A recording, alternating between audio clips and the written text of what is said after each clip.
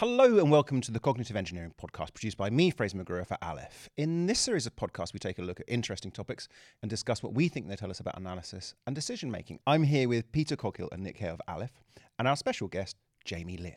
And this week we're discussing good and evil.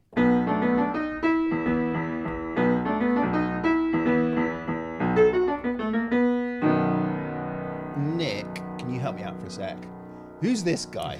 He looks eerily familiar. There's something about this chap I'm not sure about. Who is he? Well, as you know, I'm good, so I thought we'd better get someone evil on. Yeah. No, he's so Jamie. Jamie is evil. a friend of the podcast and actually son of Chris Lear. But the thing is, the reason he's here is that he's a massive geek and has posed a really interesting question. Which is about the nature of how we perceive good and evil. I might hand over to him to kind of explain what that is, and then I think we'll move into analysing it. Yeah, it feels like a biggie. Jamie, you have the floor. Yeah, sure. So the question, I guess, is the way we intuitively expect good and evil to work, does that line up with how good and evil actually is portrayed in mostly in literature, but also in other things. So, more specifically, the expectation is that people would expect good to be attractive and kind of righteous, and evil to be this military, ugly thing. But frequently in classic literature, the good side is very military, is very militaristic, whereas the evil side is actually very persuasive, and that doesn't necessarily line up with what at least my intuition is about how these things should work. So I think we should get some examples so we can put some flesh on this bone. Yeah. So let's go with Lord of the Rings as the kind of canonical fantasy. So the consensus is that Sauron is the bad guy and Gandalf, say, is a good guy, which Sounds I think right. is pretty unambiguous. Yeah. And Sauron, you might think of as this military power, but actually he's very good at persuading people. So Denethor and Saruman, and also all throughout the First and Second Ages as well, the evil side is persuading people to join them, despite being A, evil, and B, the kind of weaker side in a lot of ways. Whereas Gandalf has on his team a lot of quite strong powers. So Saruman and Denethor, who were good, are very, very powerful. They have a lot of influence. There's also the High Elves and so on. So actually, Gandalf does good via military strength in many capacities. His method of achieving goodness is by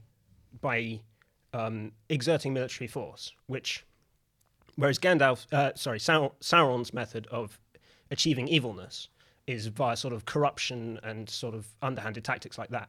Yeah. Okay, here's my question. Before we get into analysing this, and it goes, this is the same with the Emperor as well. Like, they always tempt people to the dark side, to the side of evil. What's their program? What's in it for me to become evil? Because that's what I never really quite... Yeah, and that's what's weird about this, is you would expect good to be much more persuasive because good seems like it benefits people more. But actually that doesn't seem to be how it works in things like Star Wars and in Lord of the Rings.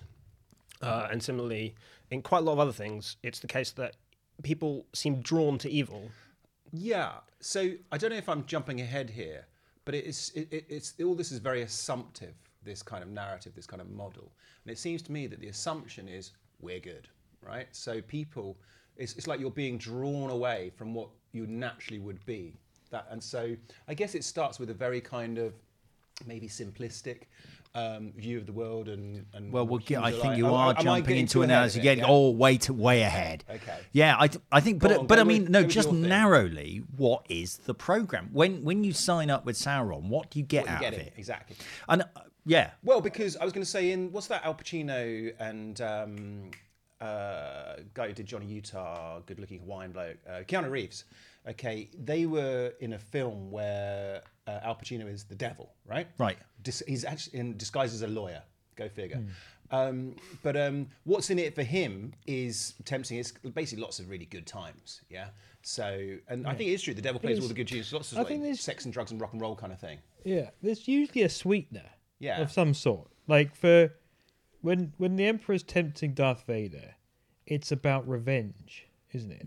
It's And more it's about when- healthcare benefits. There's the healthcare benefits. Yeah. There's the power thing, and there's also there's some kind of revenge on the Yeah, it's not revenge. being given. What's the an- healthcare And it's stuff? and for other people, it's It about offers to save Padme, and then and doesn't also anyway. just sort of And- general long-livedness. yeah, There's- and but it's also for other people, it's like accelerating their abilities to be stronger than they would otherwise be. You know. The classic deal with the devil. Yeah, Yeah. it's that. So it's very much playing on their human frailties, and and also that they're in competition with their peers. They're not as good naturally as they're not as performant as their peers. So they want to get ahead.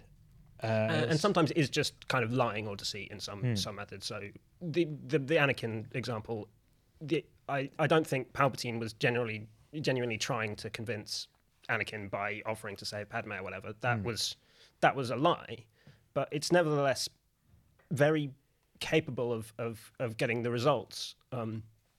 So maybe it's just the case that the good side is just less good at lying about their or less good at kind of achieving their goals by convincing people because they just don't lie about it. So Yeah, well, because to be good, you have to be pious. You have to be true. So you can't. So you can't lie. You can't say, "I'll give you this" when you're not. There's no hope of getting that. You've got to want to be good for the goodness' sake, right? In order to be. Well, okay, so the first thing I Pure good. think we want to talk about is what actually does good just mean on our side, right? Well, one thing I've noticed about goodness is in real life or in fiction? in fiction, Right. this is mostly, but there's potentially parallels to real life. Is there's the intent of doing goodness, and then there's the actual act. So if you do good things to achieve a good goal, that's good. But if you do evil things to achieve a good goal, that's evil. And if you do good things to achieve an evil goal, that's also evil. Right, I'm Well, not it sure. depends if you're Or at least consequentialist. quite frequently in literature. If you're a consequentialist, you disagree with that second. frame. Yeah, so, I mean, there's debates about it in real life, but in sort of fantasy, it's often Yeah. the case that doing evil things to achieve a good goal Isn't that an anti-hero, though? seems like it's sort of corruptive in some way. So when you're trying to do a good thing and you kind of slip a bit and you do something slightly evil, that's putting you on the path to evil. Yeah, I think one thing we do need to make sure we're not talking about is people who accidentally achieve the wrong goal, the wrong end, right? So everyone's heard of Thomas Midgley, who was an inventor and created both CFCs and leaded petrol, for example. Now, he created an enormous amount of problems in the world, but he wasn't intending to. And I don't think we want to talk about evil people who set out to do harm and then accidentally do good. We do need to think about motivation, but let's just assume that we're talking about people who broadly achieve what it is they're setting out to do, which most people in fiction and real life sort of do. I'm not sure. I think there might be a bit more to it. Jamie's saying that if you do evil to ultimately to create some good end, that makes you evil. Well, but I think that is simply an anti-hero, because actually killing millions of orcs and things or blowing up a Death Star, so more modern, they're naughty things to do. more modern works will tend to kind of let you get away with having more leeway there. So maybe that's just a change in opinions over time. But the killing orcs isn't an evil act in Lord of the Rings. That's good people kill orcs. Orcs are evil, and it's good to kill them. Yeah. Yeah. I think it makes, weirdly, that just makes sense to me, even though it doesn't actually when you think about it. Yeah. But there's a simple legibility to that simple construction of good and evil. Which makes for a good story. Orcs made or create or be given birth to. They so Morgoth in the first age twists elves into orcs, and then there's a bit, but they're kind of a race. They can exist on their They own. breed. Can you and they get have baby families. orcs? Yeah. I'm just thinking of these poor little baby but orcs. they never chose to be. but They never chose to Baby be orcs clearly. are basically always evil, and there's no way of making. But are they orcs nice to other become orcs? good. Are baby orcs? Are mummy and daddy orcs nice to baby orcs? Yeah. Well, maybe, but whatever it is that makes them evil, they already have that. And I think there's no process for evil things to become getting, good. We're getting at the inconsistency with this black and white, very plain. Yeah, it isn't a framework perfect of model good and evil, of reality. Well, look, sorry, I want to cut through all this by Yeah. proposing a much simpler definition. Go on. You are evil if your actions cause suffering in a foreseeable way. Okay. If you don't do that, you simply are not going to be able to join the evil gang. I feel like we're going to end up defining everything as evil then. In net terms, right? Do your actions in net terms cause suffering in a way that is foreseeable? That makes you evil, and you're good if you alleviate suffering. So or We're not create talking about suffering. intentions. so- We're not I just talking wanna- about intentions. No, No, We're no, gonna we leave that are. aside. Intentions are We're vital. assuming to this. intentions We're assuming are that We're assuming equivalent. the Okay. intention anyway. I will. The So I intentions want. and I the do goal want are to the talk same. about intentions, but I just want to get out of the way that by and large, someone who and by intent, so whatever it is they're trying to achieve, assuming that they're kind of being successful. Gotcha. As I said, I don't want to talk about yes. failing to achieve your goal, but you're setting out to achieve something and you're broadly achieving it. Okay. If that thing in net terms causes suffering, now. This is where I think we need I've got, so basically, and this is based on looking at actual examples of evil people and fictional evil people. I think there are three categories of evil, and the first, and I've even got rhyming names for them. They are pain, gain, and campaign. Right, so. Pain is people who are like psychopaths, and their suffering is the end in itself. Don't Right? completely They rhyme, by the way, so go on. actually want. They just do.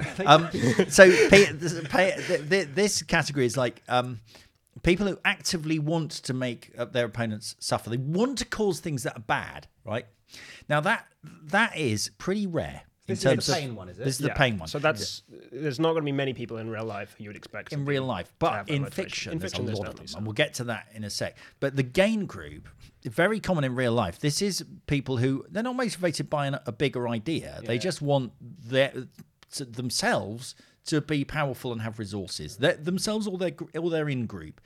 So here you're going to put your Genghis Khan. You know, Mongols are cool, and we're going to take over the world, and that's that.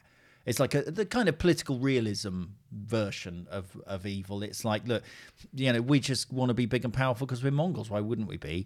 You could put in Kim Il-sung and everyone's favourite Hitler, Bashar al-Assad, and like colonialists and imperialists in general. So we've got pain, we've got gain, and finally campaign. This is where you have an ideology that you're backing that it is either itself bad or for which you are willing to commit just an overwhelming amount of suffering and atrocities to bring it about. But the point is, the motivation is an ideology, and I think we do distinguish between people who are in it for themselves and people who are in it for an ideology in a way that we will get onto.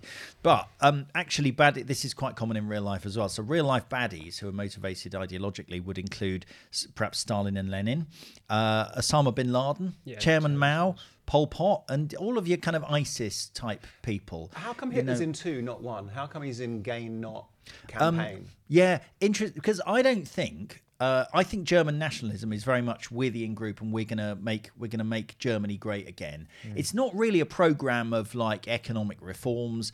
Arguably, there's some conflation there though, because they do have some.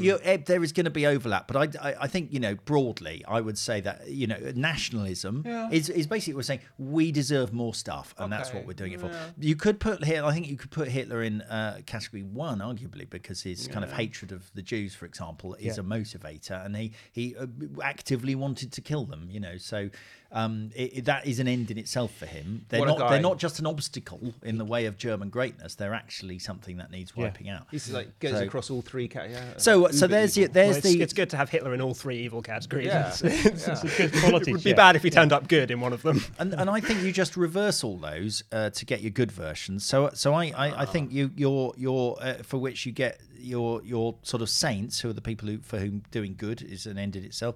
I've sort of thought of them as cooperators, but people who want personal gain, but Sort of not by selfless. impoverishing other people. Right. Not even necessarily selfless.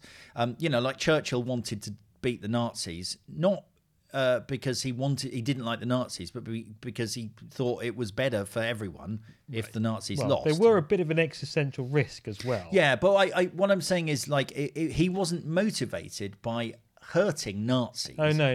The Nazis were motivated by something that was bad for everyone else, but Churchill wasn't motivated by wanting to be bad to Nazis. So, and then finally you've got your sort of ideology, I suppose, kind of people who are sort of philanthropists and trying to promote beneficial ideologies. So that's my category. Got basically 6 categories. It's those 3. Is it pain, gain, or campaign, and the reverse of those for good people. So, and then anyway, I'll just put that out there. So now we know what we're talking about. Let's classify Sauron. Well, hang on. Well, hold on. We're neglecting a different kind of evil. Oh, I feel like I've swept it all up. Well, But what is it? you led with the assumption that it's consequentialism, that there's a net badness being created, or a net. Okay, give me an goodness being example created. of an evil that creates happiness and pleasure. But if you take a deontological approach for good and evil, there are inherently good things to do and inherently bad things to do. You must not tell a lie, even if the person you're telling the lie to would be better off as a result, because the telling the lie is the bad thing.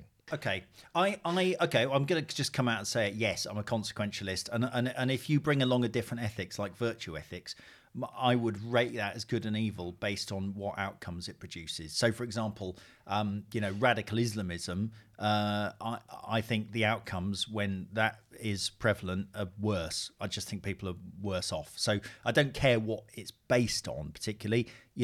I would say sort of, Buddhism probably net good. If everyone's a Buddhist, I don't share the beliefs, but it probably has a net good outcome in terms of happiness. I accept that, Peter. Yes, I'm assuming consequentialism is the right way to judge the effect of someone's actions. Just one thing for later in the conversation is the parameters and the model that we've set there, I'm not 100% convinced, but I think it's missing some stuff. But anyway, okay. But I want to go back to Jamie, because I just want to use this to try and classify what is going on with your Saurons, your Darth Vaders, Saruman's. The baddies. Let's try and classify them, and let's also try and think about what the goodies are motivated. Because then I've got some real world examples of some of these people where we can try and work out, whether there's are there more of type A in real life than there are in fiction and so on. But Jamie, what is Sauron's thing?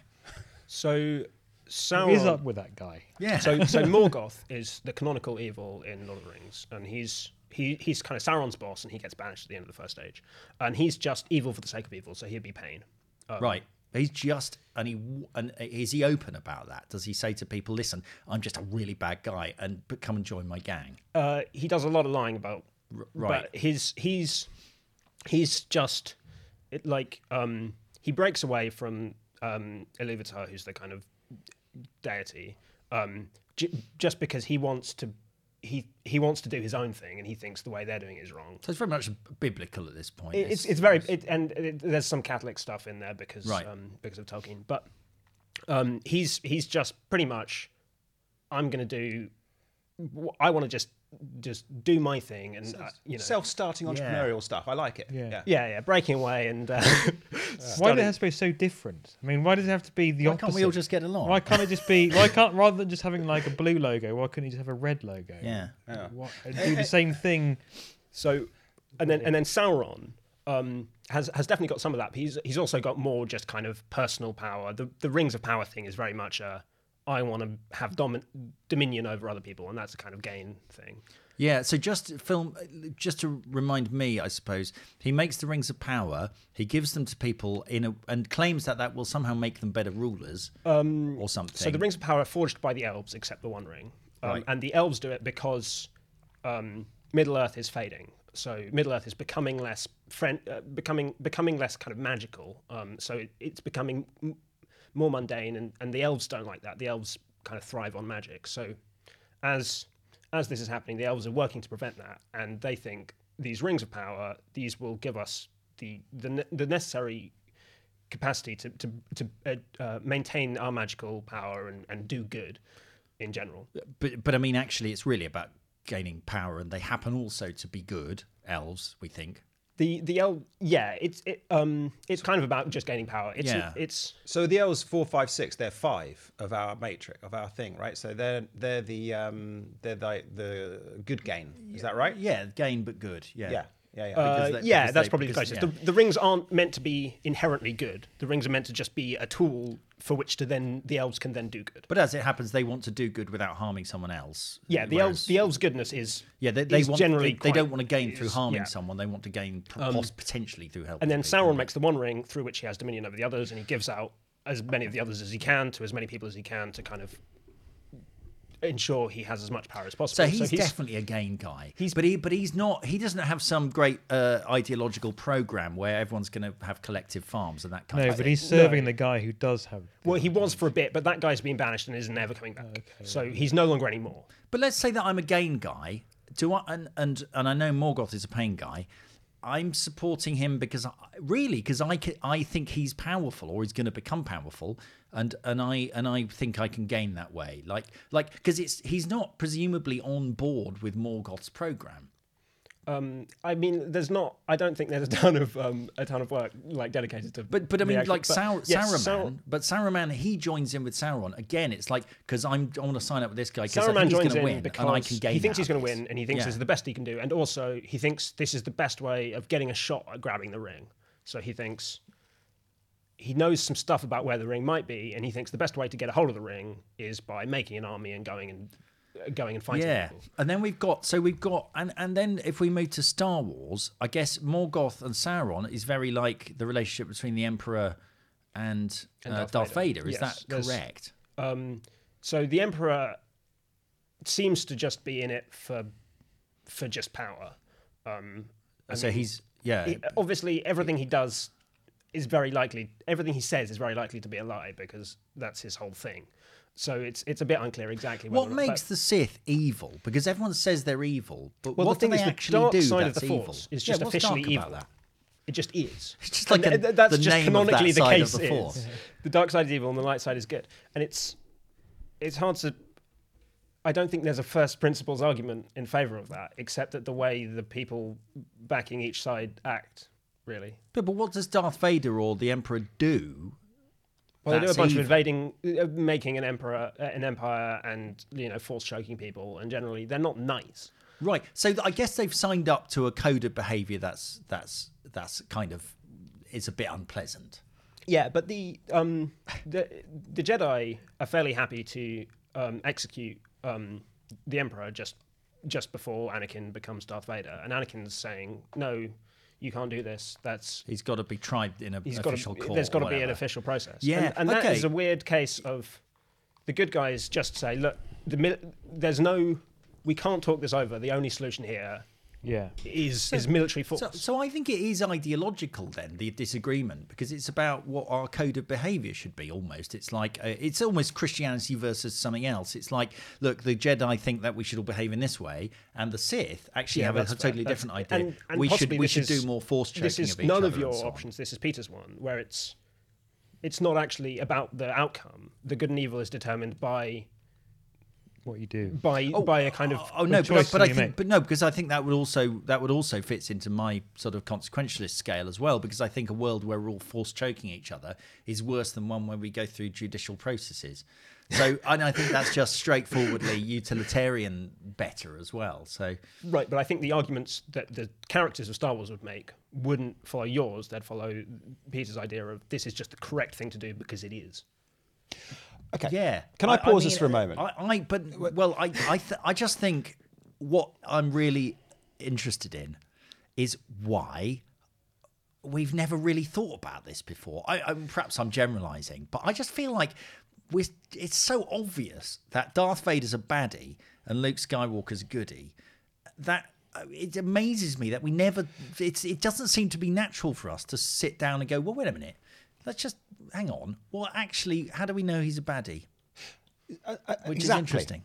So, which suggests, if that's the case, that I think what we're saying is when you start to drill down into this, you kind of get some weird, uncomfortable inconsistencies, and it's sometimes starts to feel a bit paradoxical and just doesn't feel quite right. You have to suspend a lot of disbelief. Yeah, which to me suggests, is it the case that we're looking at this through an incorrect lens or through the wrong framework, right? Because it suggests to me that it's all clear to us that good exists, good stuff exists, bad stuff exists, right? That's just a taken, right? We go forward with that, but I guess Well, if you're a moral relativist, it's not so clear. But right, but even the question of moral relativism suggests this idea of you're still divining good stuff and bad stuff. I in bet some a moral way. relativist would rather someone gave them a nice chocolate cake than punch them in the face. Moral relativists have preferences about the way the world is. What I'm saying is, to me, it feels that we're looking at this through very much the kind of Western. We bring the baggage with us just naturally, right? I remember, so as an example, watching Spirited Away, the Japanese anime film, where a lot of the time you're sitting there going, "Is this person good or bad? Are they bad? Oh, they've just done a bad thing. They're actually bad." And then go, "Oh no! Oh, they're actually quite good. They're doing a good thing." And it was all quite ambiguous.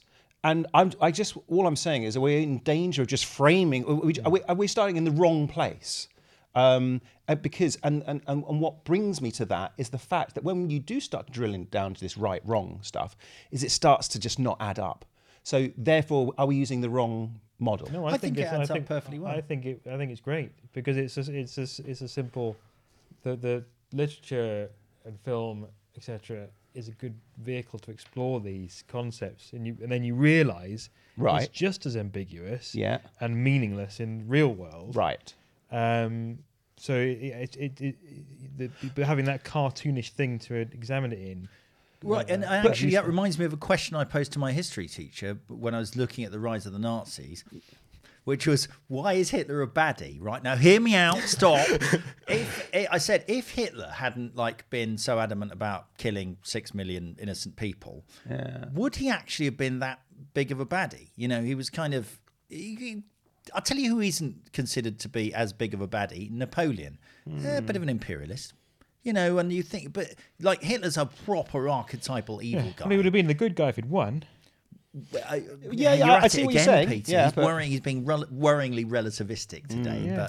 But look, I mean, the thing is, I don't think... if we were all sort of happy Aryans, we'd have thought Hitler would have been a great guy. Maybe, but we might also be asking the same questions now as people are about the British Empire and the slave trade and all of those things. I don't think it's unambiguously the case that bad people or evil people, in literature this happens, in real life I don't think evil people really exist, in the sense of people who think, I'm setting out to be bad. More goths. I don't think there's very many of those, certainly not in power. And the ones that aren't the ones making the ones that are usually high-profile evil decisions. The ones that are usually classified as clinically insane. Yeah, but what I'm saying is, if you were to say to Sauron, listen, it doesn't seem okay to me that you're kind of killing all these innocent people, he would probably go, I know it's not okay. It's a price you have to pay to get to where I want to could get. easily point at evidence and say, look, I've convinced all these people. I've brought these guys round to my point of view by just talking to them. I soft-powered these guys, and they love it. And they've chosen to stick with me. And the orcs aren't all rebelling and joining the other team. Plus, we've got a cool all flag. The guys on the other eye. team, all the good guys, they keep joining my side because they hate the good side so much. We must be on the right side of this. Yeah, I feel like so if we map that into the real world, I feel like that is much more of a common category of real world evil in a way. I think, but the ideology people. So I mean, going back to your kind of Stalin, Lenin type people, I think are capable of much worse things in a way. Because well, actually, you could speculate. There's a shining, burning truth that they're right, following. I think the biggest atrocities are because, you have to get a lot of buy-in to be able to do that. And but I think also you can need some kind of way to generate that. Right. I think because there's so much on that side of the scale, like someone who's in it for themselves, doesn't have that much on the kind of benefit side of the scale. Yeah, it's good. I want to be powerful. I want Germans to be powerful. Someone who's got an ideology as well on top of that can commit much bigger atrocities to balance the scale. Yeah. Like they've got a lot more that they can do to try and... Yeah, if you say, I'm going to do what makes the Germans powerful, you can maybe get buy-in from Germans, but it's going to be tough getting it from anyone else because obviously you're not working their interest. But if you're saying, I'm going to do what empowers the worker, then there's significantly more workers good point. To draw from. Where are we? Because again, I've got a couple of questions which I'd love to return to pick over some of this, like but I feel that we need to. Yeah, no, but so in real life, actually, I've got two things. Tell me what you're going to move on to. Firstly, I want to just look at real life goodies. Right, Yeah. and how they differ from fictional goodies. Yeah. But I just want to think about in real life what makes people bad, and then I think we can begin to wrap up. Yeah. Okay, go for it. Because actually I think where I might be going now is that actually these fictional examples actually map to real life, which makes it a bit more of a puzzle as to why we have this slightly misplaced perception. But it's just interesting to me that saying like the psychopath type, the pain type baddie, much more common in fiction. People are motivated by just causing suffering. I think they're pretty rare in the pantheon of real life baddies. Real life baddies are much more likely to be nationalists who don't care that much about your suffering because you're not a German or whatever, than people who want to harm you. Now, if you look at real life goodies, who have created lots of good outcomes? Well, they're actually like you've got quite a lot of them are scientists and inventors and things, who are really kind of good because they are pursuing a kind of life that has lots of positive benefits for other people. I put them in the cooperator kind of category. You could, So their motivation... you could argue between saints and but people of the like church. And William things. Wilberforce, Mother Teresa, they're the very rare examples of people motivated to actually just do good. And then you have ideologues Gandhi, like Gandhi, is Martin Luther King. Fairly standard. People are pretty much all universally in favour of Gandhi. Yeah, I mean, he's essentially a nationalist who's doing this for You don't get a lot of people for Indians. who everyone agrees is good, who are kind of war hero type. I don't know. I think you might. You probably. But it's what I want to say about Gandhi is that he is motivated by Indian nationalism, say. Yeah. And I think what people like about that is he was non-violent. But he wasn't putting any suffering on the scale. He wasn't causing any suffering. He was trying not to. Well, he was intentionally causing himself suffering. On the other side of the scale. Right. So I mean, so I suppose but what I'm saying, I suppose, to wrap up on this particular topic, I would say that in real life, people are not generally motivated by good and evil itself. But in fiction, they're much more likely to be. In fiction, they're much more likely to want to be good or want to be evil, and that's an end in itself. So Gandalf is good because of good. Yeah, whereas Gandhi, good because he has a much more. It just got me thinking about this thing that you're someone who's done good things and spread goodness. It makes me think about, I know off the top of my head, Marie Curie, for example, right? Yeah. What if she's an absolute nightmare in real life? It doesn't matter because she's caused. But no, she is. I mean, on balance, the net is lots of goodness. But if you're sort of her work colleague, and and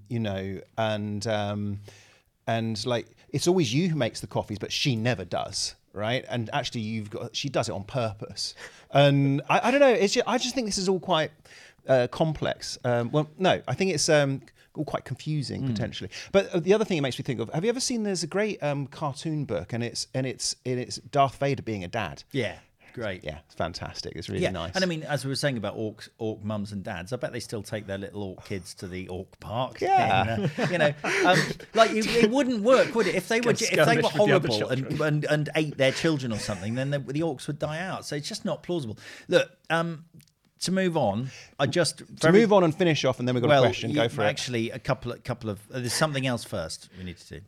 What, before the moving on? Hang on. Right, real Let's life. just stress this orc thing. It's going to nag me otherwise. Yeah. Unless they are born sufficiently capable to look after themselves and there's no requirement for parental care, then you could have a society where, because there's plenty of species that they will readily eat their own young as soon as they're born, and the young just have to scatter and get out. Humans as have quickly done as that. fast. But keep going. No, I don't think it's It's a biological. it wouldn't be a stable human practice. It's a phenotype Yeah. thing. At It any depends scale. on how they're constructed. No, but let's. But I think it's more the model that if you're evil, it's the evil thing to do is to be nice to another evil creature. That would make sense. If the you're good- evil. the good thing to do would be to eat the orc baby. But if you're evil, you want the official evil evil orc. action for an Yeah. orc to do is to It's just the raise orcs it's like to then go It's to like evil. timesing Yeah. negative by negative. Well, it's like You- it's like raising your you child end as a up- Spartan. It just makes them harder, Yeah. more evil. By Look, being evil to them, sorry, you're paying just- it forward. So I just Yeah. another key element of Jamie's question, which is important. So we talked about the fact that in fiction, evil seems to be the tempting side, and good is actually the side that is struggles to get followers, but has to win militarily. So I had a quick look at what in real life. First of all, in real life, baddies actually lose more often than not. There's not very many. You could say Lenin, Stalin, Mao, Kim. They're one of a few of the people who kind of, because the losers are Hitler, Pol Pot, Tojo, Saddam Hussein, Idi Amin, Mussolini, Ceausescu, Osama bin Laden. They all lost. How did they lose? Did their followers turn against them? No, they lost because of the military, the good guys. So this goes back to the other bit of Jamie's equation, which is the military. Isn't it the odd military. that- yeah. Well, Yeah, the bloody best hell, way that of wins achieving in real good- life as well. The best way of achieving good in Lord of the Rings and in Star Wars is with a massive army, and that also seems to be. Nick is at least claiming that seems to be the most effective way of defeating definitely. evil in real life. Yeah. So that. Which that isn't is- what we would want it to be. It certainly isn't what I would want it to because be. Anyway. I think also because if you think about, and it's interesting if you think about what's the story we tell ourselves about how we won the Second World War. Well, we're the underdog against the mighty German Wehrmacht, but we used cunning and we used our righteousness to defeat them. No, we were the overdog. We had the Americans on Yeah, our we used side. the Americans. We had the Navy, we had the ships, we had the men, we had the Russians, and plus, there was a bit of cunning involved, but by and large, we were the was- overdog. Yeah. Poor old Germans, people we should be rooting for. No, but the We we had the good guys like Stalin on our side, right? yeah, So exactly. So, but it's interesting that the narrative that we want is the one where is that where they're Mordor and we're Gondor. Interestingly, the reason that good occurs in those situations isn't because people are massively motivated by just doing good. People didn't massively want to go fight Germany. In fact, there was a whole appeasement thing because no one wanted to fight Germany. We'd already done Yeah. that. It was terrible for everyone. People fought Germany only when they had to, sort of thing. So it's hard to then say we sort of did good intentionally. Maybe evil loses just because evil is sort of unsustainable. People don't like evil happening. Right. If that's true, then well, then I guess this is where we probably want to end up now. Is ultimately, so the sort of reality matches up in certain ways to fiction. It gets other things slightly wrong. But the question is, why do real life people get? What's more tempting in real life, good or evil? Discuss. How do you sell evil?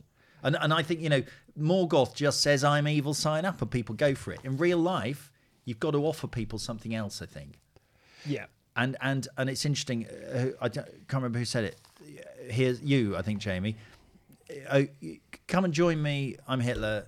Germans are going to be great. Hey, I'm German. I'll buy that for $1. Join me, Stalin. I'm in favour of the workers. Great. I join up. That actually people are tempted by really a kind of practical consideration of what's in it for them. So, why didn't the French wholeheartedly embrace the Germans, even though they were occupied by them? Okay, there was the French resistance, but they were very much the underdogs. Why didn't everybody join the French resistance?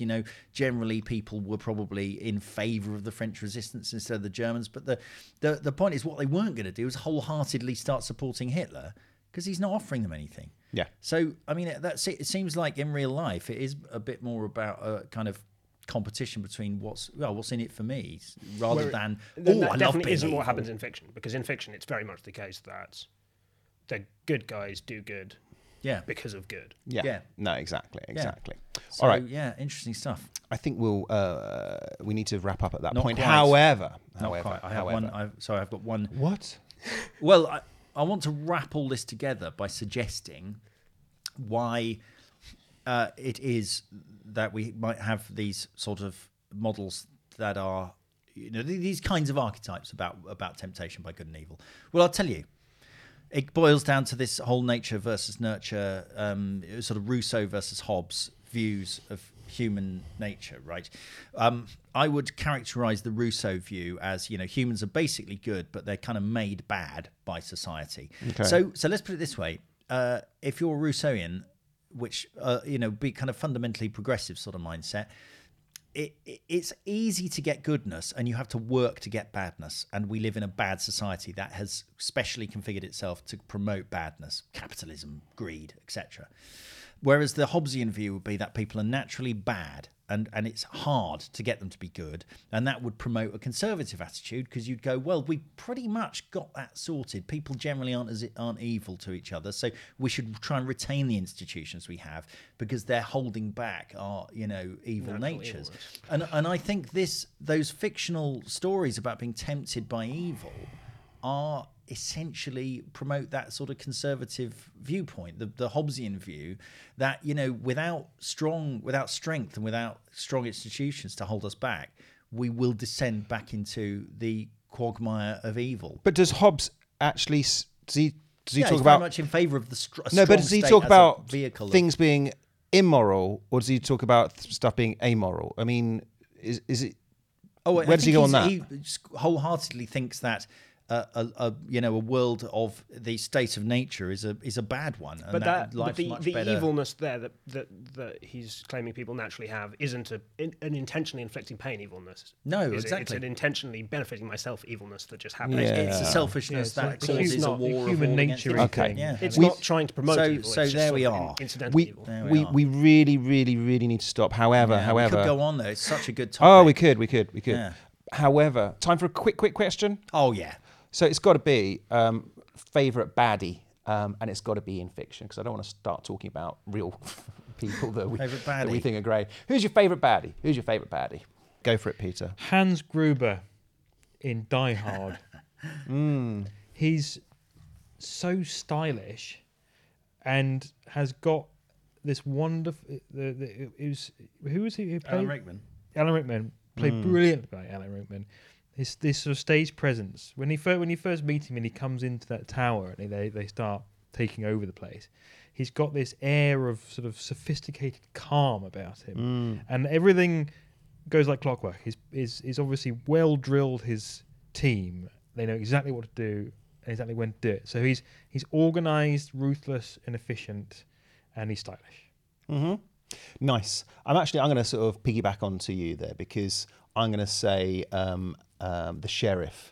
So it's got to be our favourite bad guy played by Alan Rickman. Yeah. Okay. So you've got to choose Snape. I was going to go with Snape. Yeah. But also I do remember seeing that film and I'd not seen Alan Rickman anything. I had no idea who he was, and he's just by a long way the most entertaining thing in that film. But also, I think it also speaks to this thing about evil being quite attractive. Yeah. Because there is. who do you want to hang out with? Do you want to hang out with the sheriff, Alan Rickman, who's having a great time? Or do you want to hang out with boring Kevin What's-His-Chops, being Mr. Nice Robin Boring? So yeah, that's my one. One of you. Let's have Nick, then Jamie. Favourite bad guy? I actually, and this is very personal, I'm going to go with the aliens from Aliens.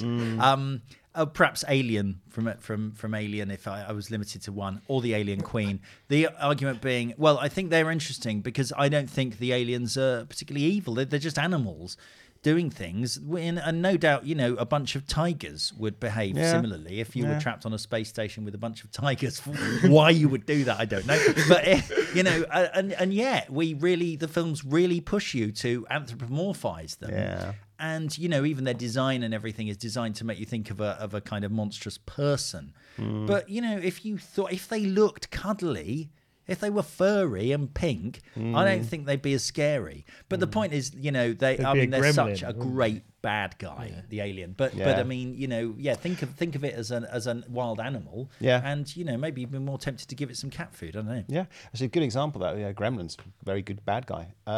Jamie. Yeah, I would say dragons in general make great bad guys. Smaug is probably the example that first comes to mind. Dragons are just really cool bad guys. They're not human, which is, I think, I agree with Nick that having something that isn't quite human is good. But they have this kind of greed thing, and they're also powerful, and dragons are just cool. So I really like just the way dragons work in kind of media and stuff is really exciting to watch. And awesome. And I think there's there is a theory, isn't there, that dragons are a kind of representation of our archetypical dinosaur model. And the reason we find them scary and every culture has invented them is because we basically have ancient software in our brains to recognize dragons as scary. Yeah, I think that's pretty cool. They're essentially pterodactyls. Yeah. Oh, it's a nice shout out to the bad guys at the end, though. I like that. Right, okay, let's stop there. Thank you, as always, for listening to the Cognitive Engineering Podcast. So I've been here with Nick and Peter of Aleph. And a special thank you to our special guest, Jamie, for joining us. I wanted to find out more about you, but I feel I've got quite a good picture of you. I think you have. Yeah. I think you can extrapolate from that. I think I You've got a can. pretty good- Yeah. So thank you very much, Jamie. And until next time.